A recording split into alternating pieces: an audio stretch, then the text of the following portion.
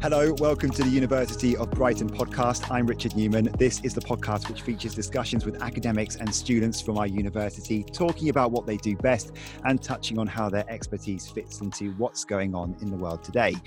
This week, my guest is Dr. Claire Woodford, Principal Lecturer in Political Philosophy in the Centre for Applied Philosophy, Politics and Ethics, or CAPPE for short, and undergraduate degree leader for the course of the same name. She's also working on the new Philosophy and Politics MA course.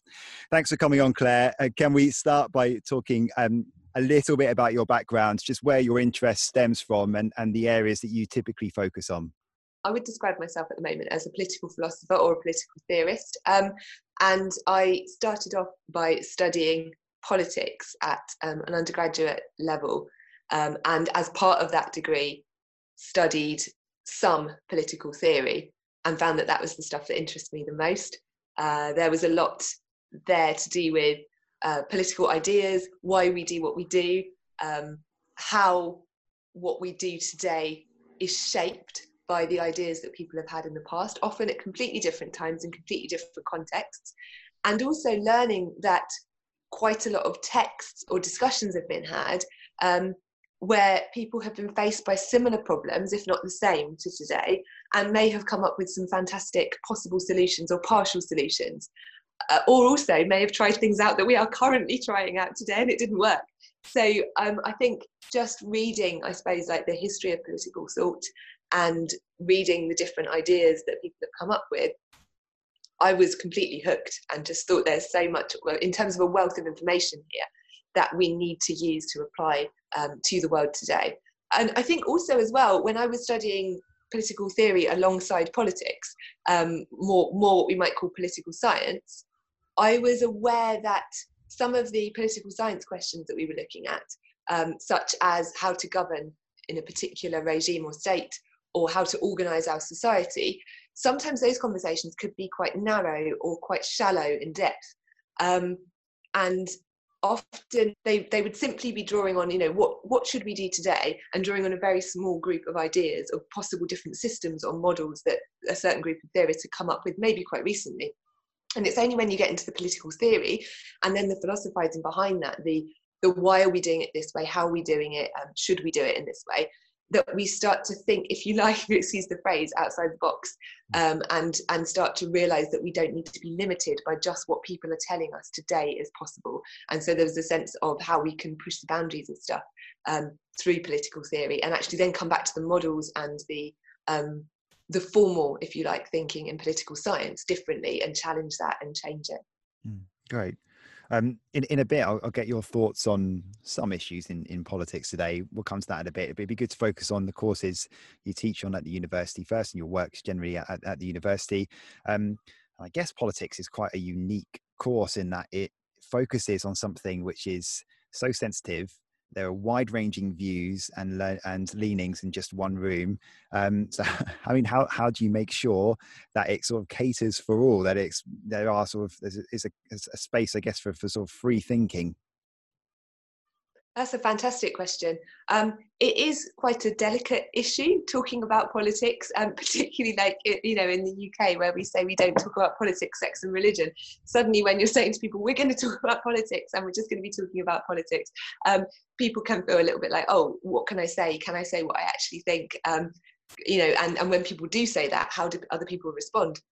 But actually it's really exciting and I think it's incredibly important. I think in terms of the way in which we understand the world and the way we live, we do need to be thinking and talking about politics a lot more.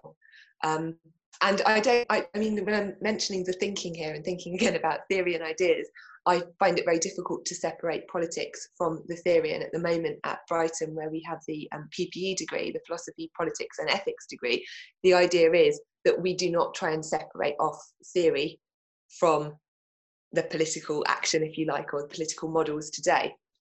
So when we've got people together in a seminar or even in a lecture, people just wanting to raise questions, the important thing is that we create a kind of safe environment for people to feel they can raise questions.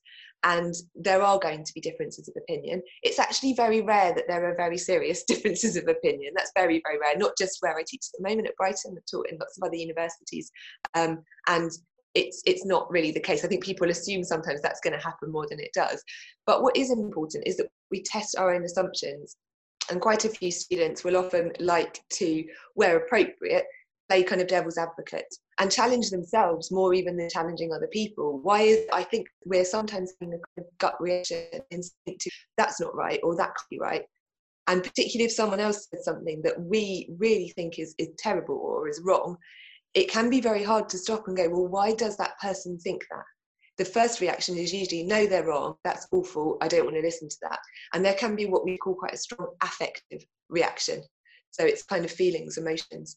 And I think the important thing when we're learning and studying types of ideas is to try to just make it safe so that we don't have really strong affective reactions of hatred or sort of passionate anger. And instead we can just say, well, look, if we can make that seminar environment a space in which we can try out ideas and start to say, why are people motivated to think what they think? Then we start to get to the reasons people are giving for the ideas they have. And of course, that's really important, because if you want to persuade someone to think differently, there's no point just telling them they're wrong, because then it becomes a battle of wills. And actually, when we're working with our students and we're thinking about kind of public speaking, rhetoric, critical thinking, and the art of persuasion, we need to be stopping that wrong, you're wrong reaction, and actually asking people to say, why does someone think that? And if I want to convince them differently, or if I need to be open to being convinced differently, then we all have to be willing to look at those underlying reasons and assumptions and willing to examine them.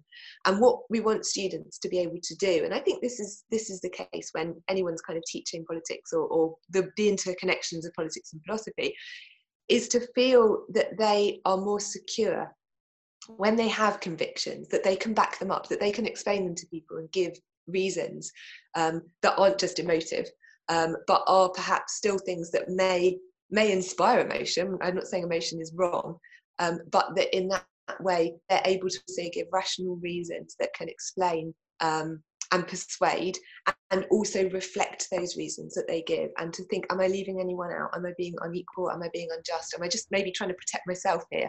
And are willing to ask those difficult questions about themselves. So it's, in a way, it can be very much about asking questions of yourself, of others, but also an openness. And that's about creating a safe environment where we feel comfortable being open. And we also feel that people aren't going to turn around and say, no, you're wrong. And instead to say, why do you think that? I think those are important, asking the questions. Yeah, I think that's it's interesting, because I guess it's a very human sort of response to have you fall on one side of the divide. I mean, that would be the same for yourself, for your colleagues. So I guess it's more sort of a reassurance, I guess, that those sort of views are not going to be imposed on a student. It's great to know that, because you'd imagine that it's quite hard to stay neutral, but that's the job. That's the job for you. And I imagine some of the debates do get quite lively, like you say, they don't spill over much, but I guess it is quite a difficult sort of balance for you to tread. Yeah, absolutely. It's not so much about staying neutral, it's about making sure that the focus is on the students. Sure. So, there's going to be times when you might say, oh, well, if an opinion is raised that you feel is inappropriate or is going to upset people, you can't just say, oh, everyone's allowed to have their opinions. If someone's clearly upset, someone's clearly upset. But it's important to be able to safely speak about that and resolve things. And I think that's the important art, I suppose, of being able to teach politics, philosophy, and other subjects where controversial topics are going to be raised. It's being able to create a nice atmosphere in that seminar group, and possibly have students who are able, they know each other, they work together quite a bit, build up a rapport, and then feel comfortable working with each other. And I think if you can do that, you don't actually then have those difficult situations when someone just says something and everyone gets upset.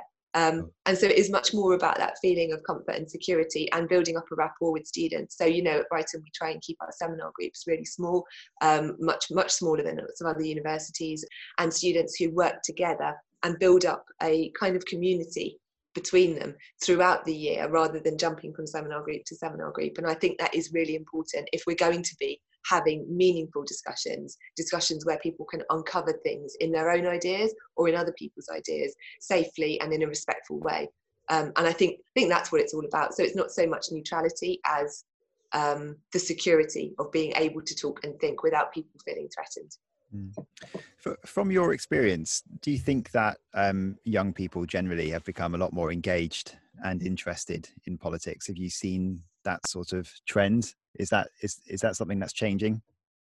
Yes, definitely. And I even experienced that whilst teaching politics and political theory at various universities, that there has become much more of an appetite to question and to consider alternatives right across the board. And I think that's really inspiring and something that is, I think, really reassuring, because although it means there's a lot of challenging and questioning going on, it also means there's lots of people coming up with ideas of how we can live differently. And when students come to study, particularly subjects like PPE, philosophy, politics and ethics, or just politics or philosophy, they are wanting to ask not just about how we do things or how things have been done in the past, but how things can be done better and how things can be done better today and in the future. And it's so great seeing so many students now interested in change and wanting to also say no to certain things. So with climate change, students now saying, no, actually, we can't carry on as we have been. Something's got to give. And that's actually very inspiring, because I think the first thing is to realise there's a problem, even if it's very hard to come up with a solution. If enough people are committed to the fact there is an issue today, then we're going to be more likely to come up with solutions that work. And it's not just going to be one solution, is it? It's going to be multiple solutions. And the more people who are interested in this, the more ideas we've got and the more minds set to that task. So yeah, it's really inspiring. I've definitely seen it in the last sort of 10 years. And it's, I think, a great wealth and a great richness that we've got that we can tap into, because of course once all of these students graduate, they're going to go and contribute to developing new ideas in different jobs that they do, and that's really, like I say, reassuring, but also inspiring. You're also involved in the new philosophy and politics MA, as we said just a little bit ago. Can you tell us a bit more about that?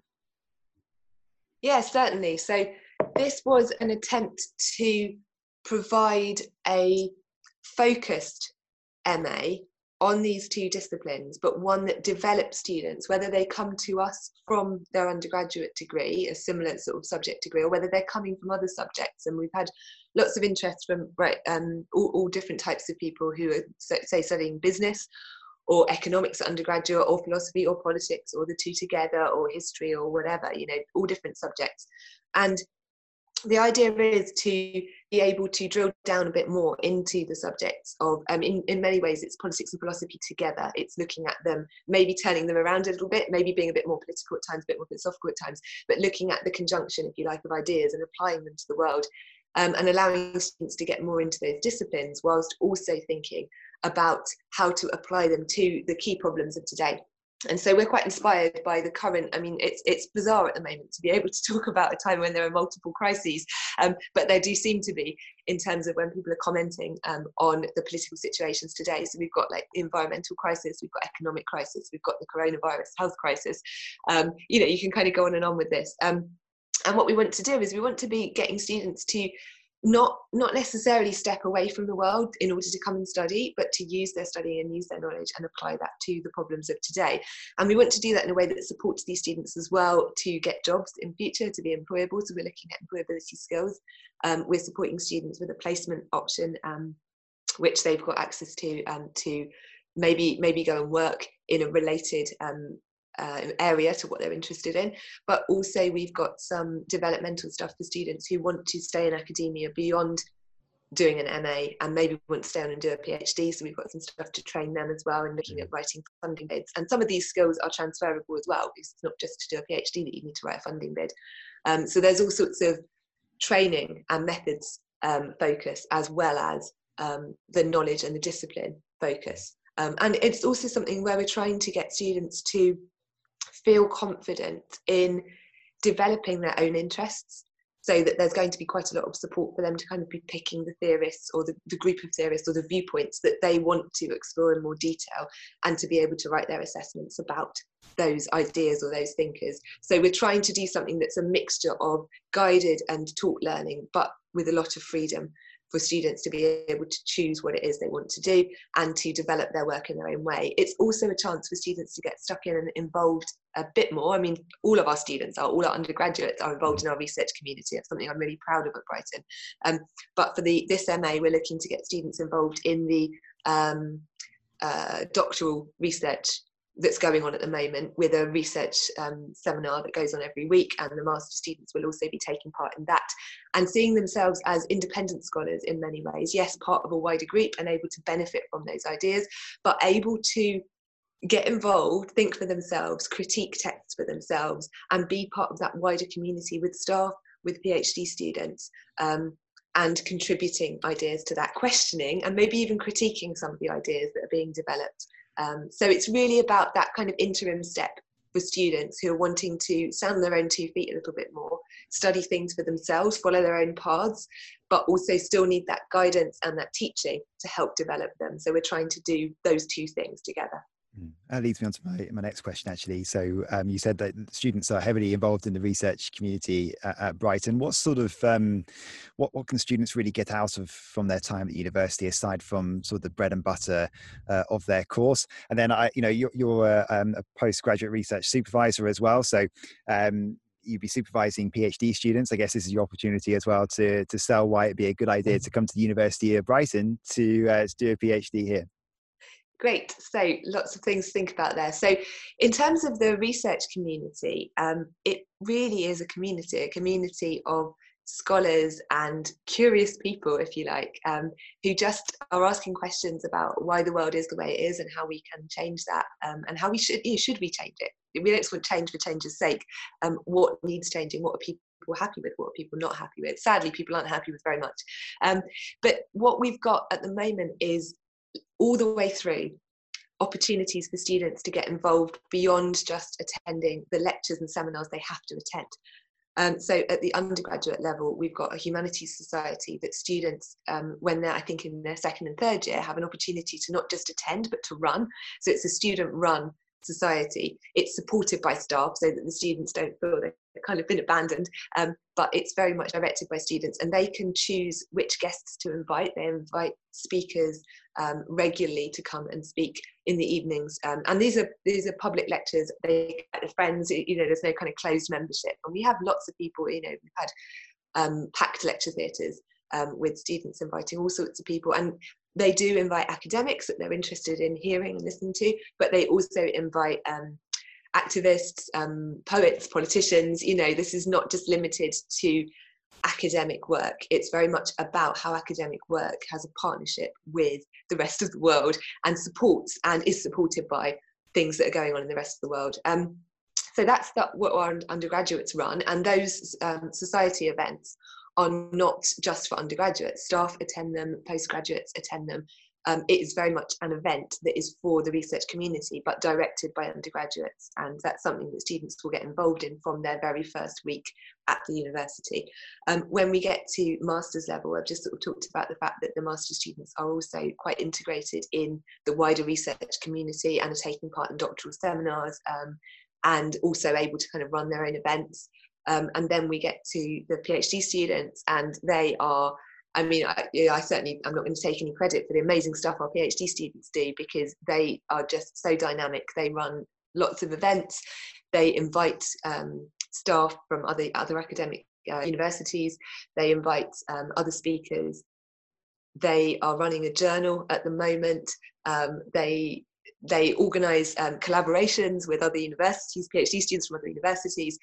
They do everything that a PhD student might dream of doing. They're quite incredible, a really incredible bunch. And it's really nice because every year we get new students come in, but because they meet that kind of critical mass of the PhD students who are already here, they get kind of, a chance to get involved in that side of things, and can then take it on themselves as the older students are graduating and leaving, going off to do other things.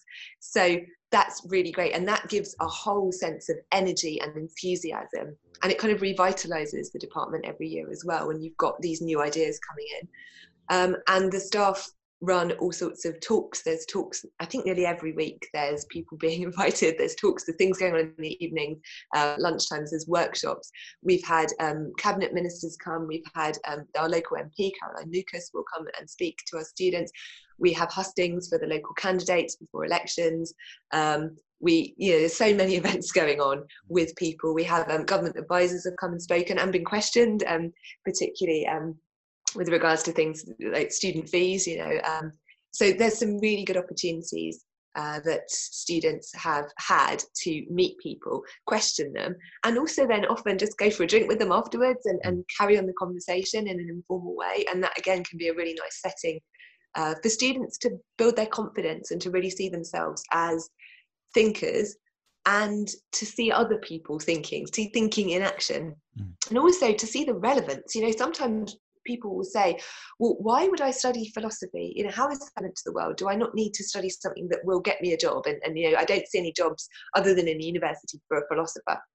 And people don't always realise the relevance, because when it comes to government policy, when it comes to medicine, or health pandemics like we're facing today, when it comes to economic crises, when it comes to the use of artificial intelligence, there's so many questions to be asked about the ethics, the way in which we perhaps should be or shouldn't be using certain technologies, where philosophy skills and knowledge, deeper knowledge, and awareness of context and politics are really important. And that, so it doesn't mean if you're going to study philosophy or politics that you then won't be able to get a job, say, working in a company with something to do with technology or something to do with medicine, because actually a lot of places need advisors and they want to be thinking about the ethical application of things that they're developing. And there's a growing need and a growing desire to employ people who come from a philosophy or politics background because of the skills that those people will have and the knowledge they have access to. Great. And we've had some fantastic opportunities in the past as well, to study abroad, for example, prestigious universities like Johns Hopkins in the USA. As you said, like CAPI's had it's been a very rich events program. I guess obviously impacted by COVID over the last few months, but going forward, that would be fully stocked again, I'm sure. And right, we had Professor Judith Butler here just I guess over the last few years, someone that absolute trailblazer in third wave feminism on gender and sex, and you've worked with her, I think, haven't you? I mean, quite the opportunity there for you as well, and for the university.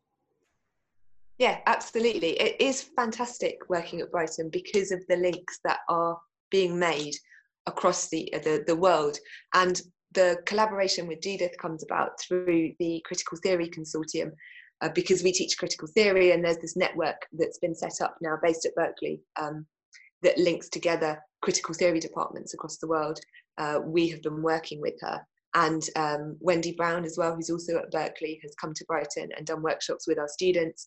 And Judith's been a couple of times for conferences and is actually part of an edited collection that's coming out in the next year with some other feminist scholars based on a conference that happened at Brighton. And what was so lovely is the last conference we had with her, we were able to bring our undergraduate students, as students who were in the university that day. They came along for the closing session and were able to ask questions, and that's what I really like, and that's something I'd never experienced at other universities before I came to Brighton.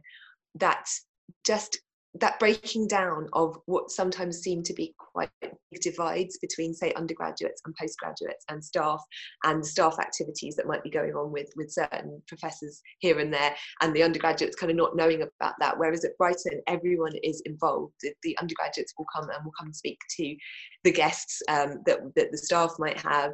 And also, I think when we do workshops, the CAPI workshops, we've had undergraduates coming along to the CAPI workshops and often asking the kind of killer question, if you like, of certain professors, because sometimes when you're a doctoral student or when you're an academic yourself, you get a certain way of thinking, and you're kind of thinking, this is the questions to ask in this way and that way. And what's really great is when you get fresh voices coming into that and say, well, wait a minute, why can't we talk about this? There can just be these lovely moments where it kind of changes the shape of the debate. And I think that's actually really important for knowledge, to have people from different backgrounds and different levels all working together. And that has created for me some of the most dynamic and inspiring academic moments I've ever experienced. And that is because of that openness and that lack of hierarchy. That, as I say, I've not experienced that at any other university, and not just in the UK, when I've kind of travelled around the world as well. And a lot of people who come to our events at Brighton will comment on how nice that is and how refreshing that is. And it's something that's very distinctive, I think, about the research culture that we're lucky enough to be able to work in. Yeah. There's some fantastic opportunities, and the courses sound, it's absolutely fascinating to study. I'd like to get you some of your thoughts on, I guess, given some of your areas of expertise, just some big issues in politics at the moment, and I'll tread carefully with the questions so I don't put across my own views as well, so we can try and put all this conversation we've had just now into practice. I guess just on a few subjects, really. I mean, firstly, your thoughts on populism in general, and the sort of the current trend over the recent years in world politics. I mean, we've seen Brexit, the Trump presidency, loads more similar examples. Where do you sort of see that trend going, with an academic hat on? I guess, political movements and trends tend to go in waves anyway. And, there's a big election this year in the US, and if Donald Trump loses that somehow, is that the beginning of the end potentially for this current trend of populism? That's a very interesting question. There's so much fascinating stuff written on populism at the moment. And interestingly enough, even when you're looking through the kind of academic commentary on populism, you find a lot of disagreement about what populism is, how long it's been around, who actually counts as a populist. But it seems to be a very useful word for generating debate, but I think it actually generates some really important debate. And that's the bit I value about all the talk about populism, because it makes us think about what democracy actually is today, the role of the people in democracy, and the types of things we do and we don't talk about when it comes to political debate. And some interesting arguments have been put forward by a professor called Yanis Stavrakakis. He was a guest at Brighton a few years ago for a workshop on populism and the situation in Greece. He's based at the University of Thessaloniki. And he is working on populism in a slightly wider way. He's looking at the fact that some people will identify something called left populism, which is more what you might call a kind of move towards social democracy, or at least people power and people's voice. And he's interested in the fact that often in the European debates, and not quite so often in the North American context actually, but quite often, populism is almost a dirty word. It's an insult. It's people who are really kind of demagogues and trying to manipulate people, and it involves superficial politics. And actually, Yanis's work is saying that the populism debate at the moment is perhaps more interesting for this division it's creating between populists and anti-populists, so people who stand up against populism, the sensible, serious politicians, because actually he says that's changed the way in which we talk about politics. He points out that we far less, he reckons, now will talk about left politics and right politics. And we'll talk instead about populism and people who are holding out against populism. And the damaging point there, and this has been raised by other philosophers as well, people like Etienne Balibar, is that we then often will blur anything on the left and anything on the right if it's populist, because then it's like, oh, but that's all populism. And we're no longer looking at the distinction of what does it mean to be on the left, what does it mean to be on the right, and what does it mean to be in the centre. And of course that is the stuff of politics, the different distinctions and how we group those distinctions and how we grouping them correctly. And to now have this new debate about populism, or let's stand up against populism and be sensible and rational, that has perhaps displaced the debate about what people think, how we think, and the types of policies we might want to put forward to change, the world. It becomes almost, you can put forward a policy as long as it's not populist. And so when it comes to politics today, and that level of the debate around populism and people, thinkers, politicians like Donald Trump, and also people, Bolsonaro in Brazil, we end up perhaps with a demonization of populism going on, with political leaders who people are opposed to or people are angry with, and therefore populism becomes kind of just this type of thing that people want to get rid of. And actually there are lots of questions to be asked about the word populism, the root of the word populism, the role of the people in it, and why it is that the people of populism are bad people, as opposed to the people of democracy, who of course are the good people. And I find that really interesting, and who is it who gets to say that? Who is it who gets to say those are the wrong people, or these people have been manipulated and they're not having the correct ideas? And what we need to do is we need to teach people the right ideas, and we need to teach people to be nice to each other. So I'm actually really interested in what the populism debate tells us about the state of politics today. When we're thinking about whether or not populism will be with us for a long time, it seems that a lot of people are benefiting a lot from writing about populism, and it's a very rich word to use. Similarly to democracy, it can kind of mean lots of different things, so people want to write about it, everyone wants to own it, everyone wants to make it their own thing. So I don't think populism's going anywhere. I'm not sure if that means that there are going to be different trends and styles of leadership and politics going on, or if populism is such a shifting word, it will get reapplied to other things and changed around. So I'm very, very interested to see what will happen. There are other trends as well, though, that are going on across Europe and the US, Latin America, and in Asia. Yeah, really interesting. I don't know where I'm going to go really with this next question, really, but UK politics in general has been sort of fascinating, I guess, no matter what side of the divide you're on over the last, I don't know, even if I just look at the Brexit vote just 4 years ago, and the amount that's sort of changed since that time. I mean, the two main political parties we have in the UK are sort of coalitions in themselves anyway, and we've seen them both change quite a bit. Labour under Jeremy Corbyn are now almost like a completely different party again, feels like from the outside, just a couple of months in. The Conservatives, again, a different version of what they might have been, 10 years ago. I'm really interested to know what your thoughts are on the current state of UK politics and the sort of strengths of the parties, I guess, and the fact that they do keep changing so much. It's almost quite hard.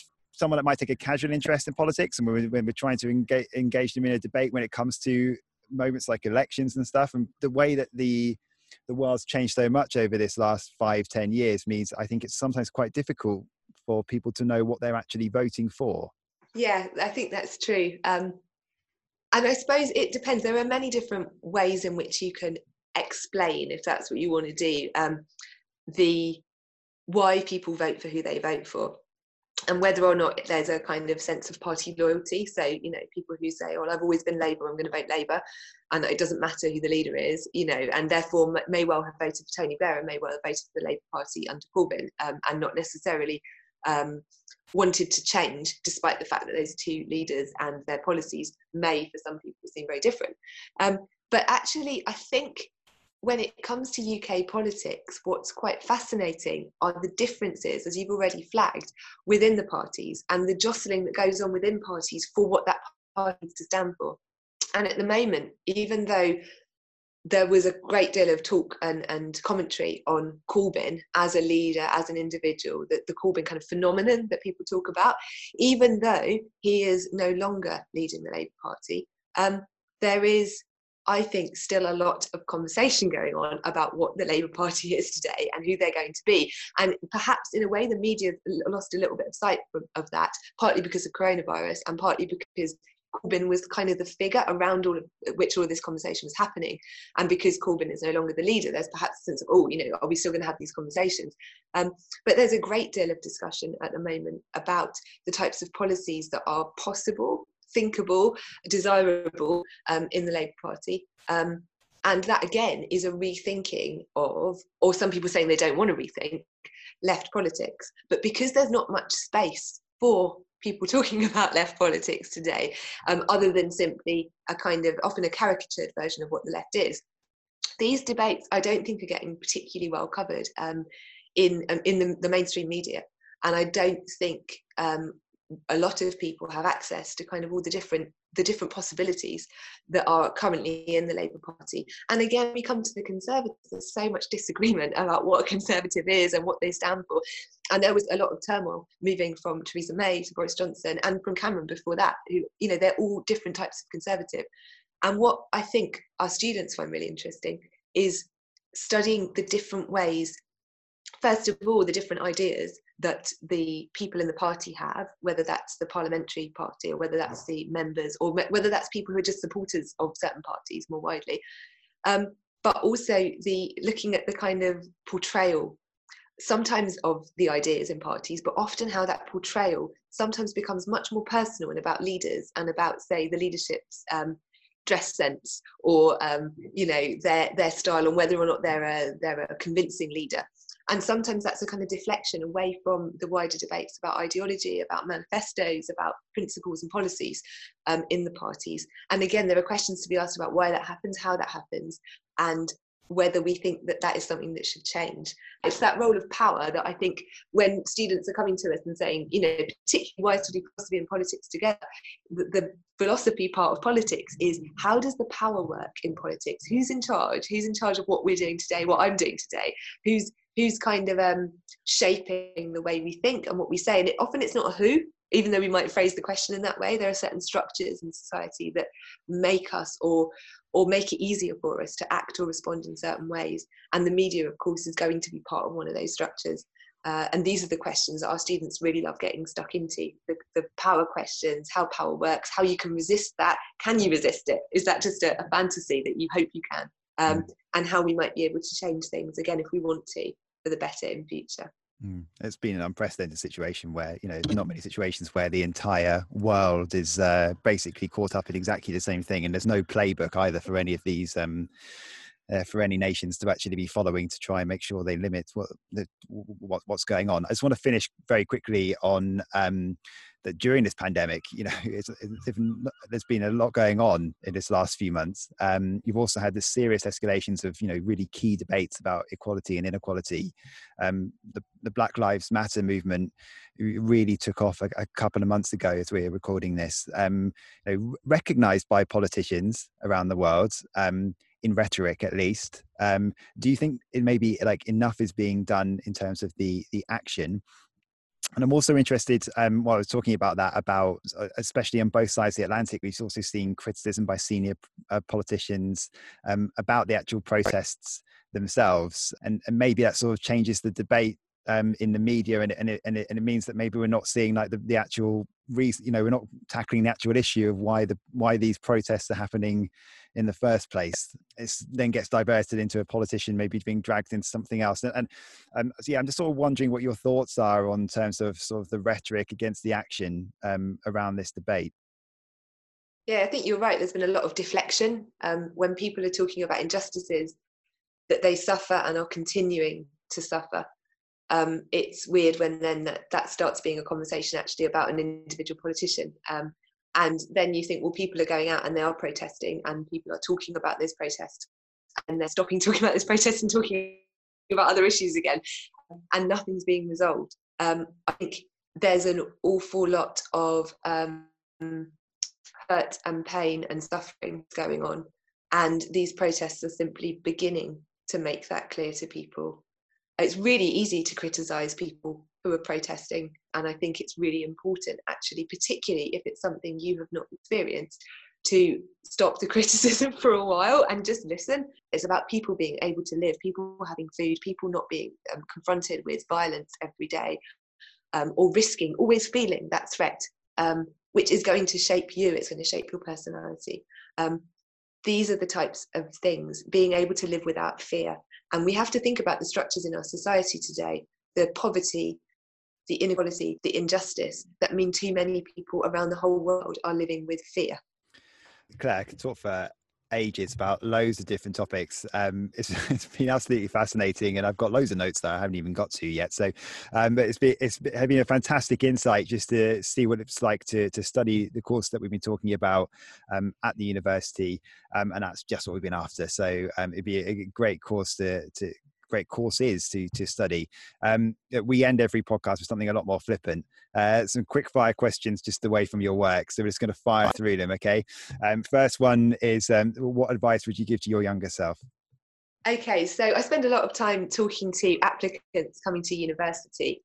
And so I often think of, what would I do differently when I was trying to find a course to go to at university. And I think what's important today, particularly with the funding regime and fees, is to make sure that you are happy with what you're going to study. And that means not rushing into it. because often there's this great feeling of got to go to university straight away. And actually, if it takes that little bit longer to find the course where you're going to be happy and the thing that you want to study and options about, that's really important. And another part of that is that in the urgent dash to get qualifications and then get out in the world, and I think we're often taking our eye off the content of what we're studying. And I think for students who want to really benefit from undergraduate degree, and if relevant, a master's degree, or if they want to do a PhD, then it's about finding the right thing that you're going to be enthusiastic and passionate about for 3 years, and that passion is going to carry you through those 3 years, even if you're getting tired or you're getting stressed about things or whatever as you get to like your third year, or if you're having to work alongside, which lots of students do nowadays. You want to know you're still going to have the passion to study and to go to your lectures and enjoy that. And however much your lecturers want to whip that up in you, you've got to have that interest there to start with. So I would say pick the subject that you want to do, because when it comes to turning that into employment, there are so many conversion courses you can do. If you say want to then become a lawyer, but you haven't done a law undergraduate degree, that's fine, because you can do a conversion course. If you want to teach, you can do a PGCE. So there's all sorts of things you can do after your undergraduate degree to then tailor you into the job you want to do.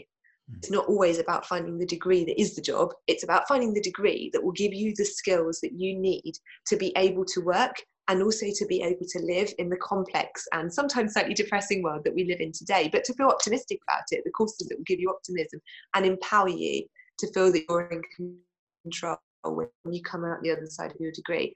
So take time when you're thinking about getting to university, and make sure that you've got a course at a university you're happy with. Go and visit, go and soak up the atmosphere if possible. If not possible, take advantage of online things that are going on at the moment because of coronavirus, and make sure that it's something that you're passionate about and you're going to love, and you're not doing it for someone else or doing it to please other people. You're doing what's right for you. It's your decision. It's a big decision. Take your time and get it right. Great advice. If you could pick any other subject to study at the University of Brighton, you don't have to necessarily have the expertise or talent to do it, but what would it be? I think that's such a big question. I mean, what I'd love is, as a member of staff at University of Brighton, I'd really love it if I could do all of the stuff, work my way around. Because what I love about this university is whenever I meet staff from other departments, they're really enthusiastic about their subject, and I'll talk to them for 5 minutes over coffee in the queue in the cafe, and I'm suddenly thinking, I want to study what you do. There's so much passion, knowledge and enthusiasm at the university, and a great love of studying and a great love of ideas and how we can apply those ideas and make them relevant, that I kind of, I don't want to get out of this by not making a decision. But I'd probably change my mind. I say one thing today, one thing tomorrow, because of the different people I've met and the people I'm talking to. So it's all about the fact that, everyone at the University of Brighton is very enthusiastic, very inspiring, and there's so much that goes on there. So yeah, everything, if you could give me the time. Can you pick a favourite place in Sussex? So if there's a student maybe thinking about coming here, where should they go? Brighton. It's great. It's really dynamic. All of our students who come to Brighton from further afield, the majority of students don't come from Brighton initially. They love it. There's so much to do, so much to see. It's a great base if you then want to go off and explore places. There's trains, trains up to London for those students who don't come from London, and London is a novelty. If students want to go up and explore London for the day, but there's the Downs, there's the sea, there's the beach, there's just standing by the pier and watching the starlings in the evening. It can be quite magical. It's a wonderful, wonderful place to study. I'm very jealous of all the undergraduates who come there, all sort of starry-eyed, because it's just wonderful. And all of our students have a great time. So definitely Brighton. Mm-hmm. Final few, can you tell us something interesting about you, which a lot of people may not know? I don't find myself that interesting.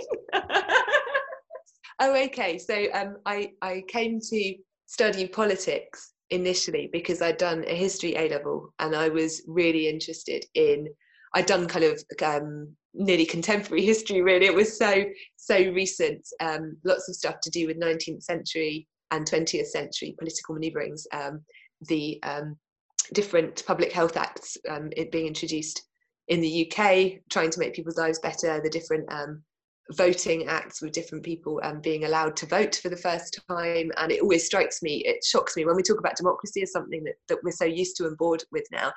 It always strikes me how recent it actually is, and the fact that women could only vote very, very recently, really. If you think of the history of the world, the fact that all people over the age of 18 even could vote in the UK and other European countries was startlingly recent. When we then say democracy is something we're all used to and bored with. So when I came to study politics, I was thinking about that initially from a history point of view and learning all the different sort of historical changes that had happened, and then looking at all the international relations stuff that had gone on with the different world wars, following the Second World War, the Cold War, the power play, the quite scary different sort of tensions in the world, different flashpoints, if you like, during the Cold War. The fact that, in seconds things could have gone in a vastly different way. The ways in which different areas of the world were drawn into those developments differently and suffered the effects, and that certain populations were more protected and other populations were more exposed to brutalities and inequalities. And then the post-Cold War changes across Europe, Russia in particular, I remember studying, but the impact that then had on the rest of the world, again, just incredible. And it was through that I started to think, well, although the history is really inspiring me, the history is inspiring me because of the political parts of it, the power play, the negotiation, the rhetoric versus what was actually going on, the role of the media in stirring up certain tensions, all of that broad area. And then also that the ethical question, something we always focus on at Brighton, particularly undergraduate degree PPE, philosophy, politics and ethics, which is a wee bit unusual, because we want students to not just be saying what happened, how did it happen, and what are the ideas behind it, but should it have happened? What should have happened or should have happened differently, and what should happen differently in the future. So we're always trying to link those three, and we're not trying to ever study them separately. And for me, those three things emerged almost organically out of my interest initially in history at A-level and then coming to politics undergraduate. There you go. You've demonstrated your own advice to yourself there. The degree is not necessarily what the job becomes. And finally, if you could pick three people to host for a dinner party, past or present, who might they be and why? I think it would just have to be a massive party, and it wouldn't be three people. It would be everyone that I work with, everyone that I have got links with through our international network. We've got this populism network, we've got the critical theory network. It would be all of them in one room. We've been doing this transnational reading group recently at Brighton, where with coronavirus we couldn't keep our reading group going every week that was meeting in person, and so instead we opened it up. We had the students coming and we had the staff coming who always come, but we also opened it up to all other scholars and activists in our network. And because they were in lockdown too, bizarrely, all around the world, lots of people were able to attend, and it was fantastic. So I think it would be a party with all of those people. Right now, it would possibly be a party to celebrate the fact that we've got this far through the lockdown. And I don't think we've gone too crazy as a result, but it's been tough. Claire, thank you so much for your time. Really appreciate you coming on. It's been great. Thank you very much. That's it for this week's podcast. Remember, you can listen back through our previous episodes. There's all kinds of subjects covered in our back catalogue. Please do share, subscribe, retweet. Thanks for listening.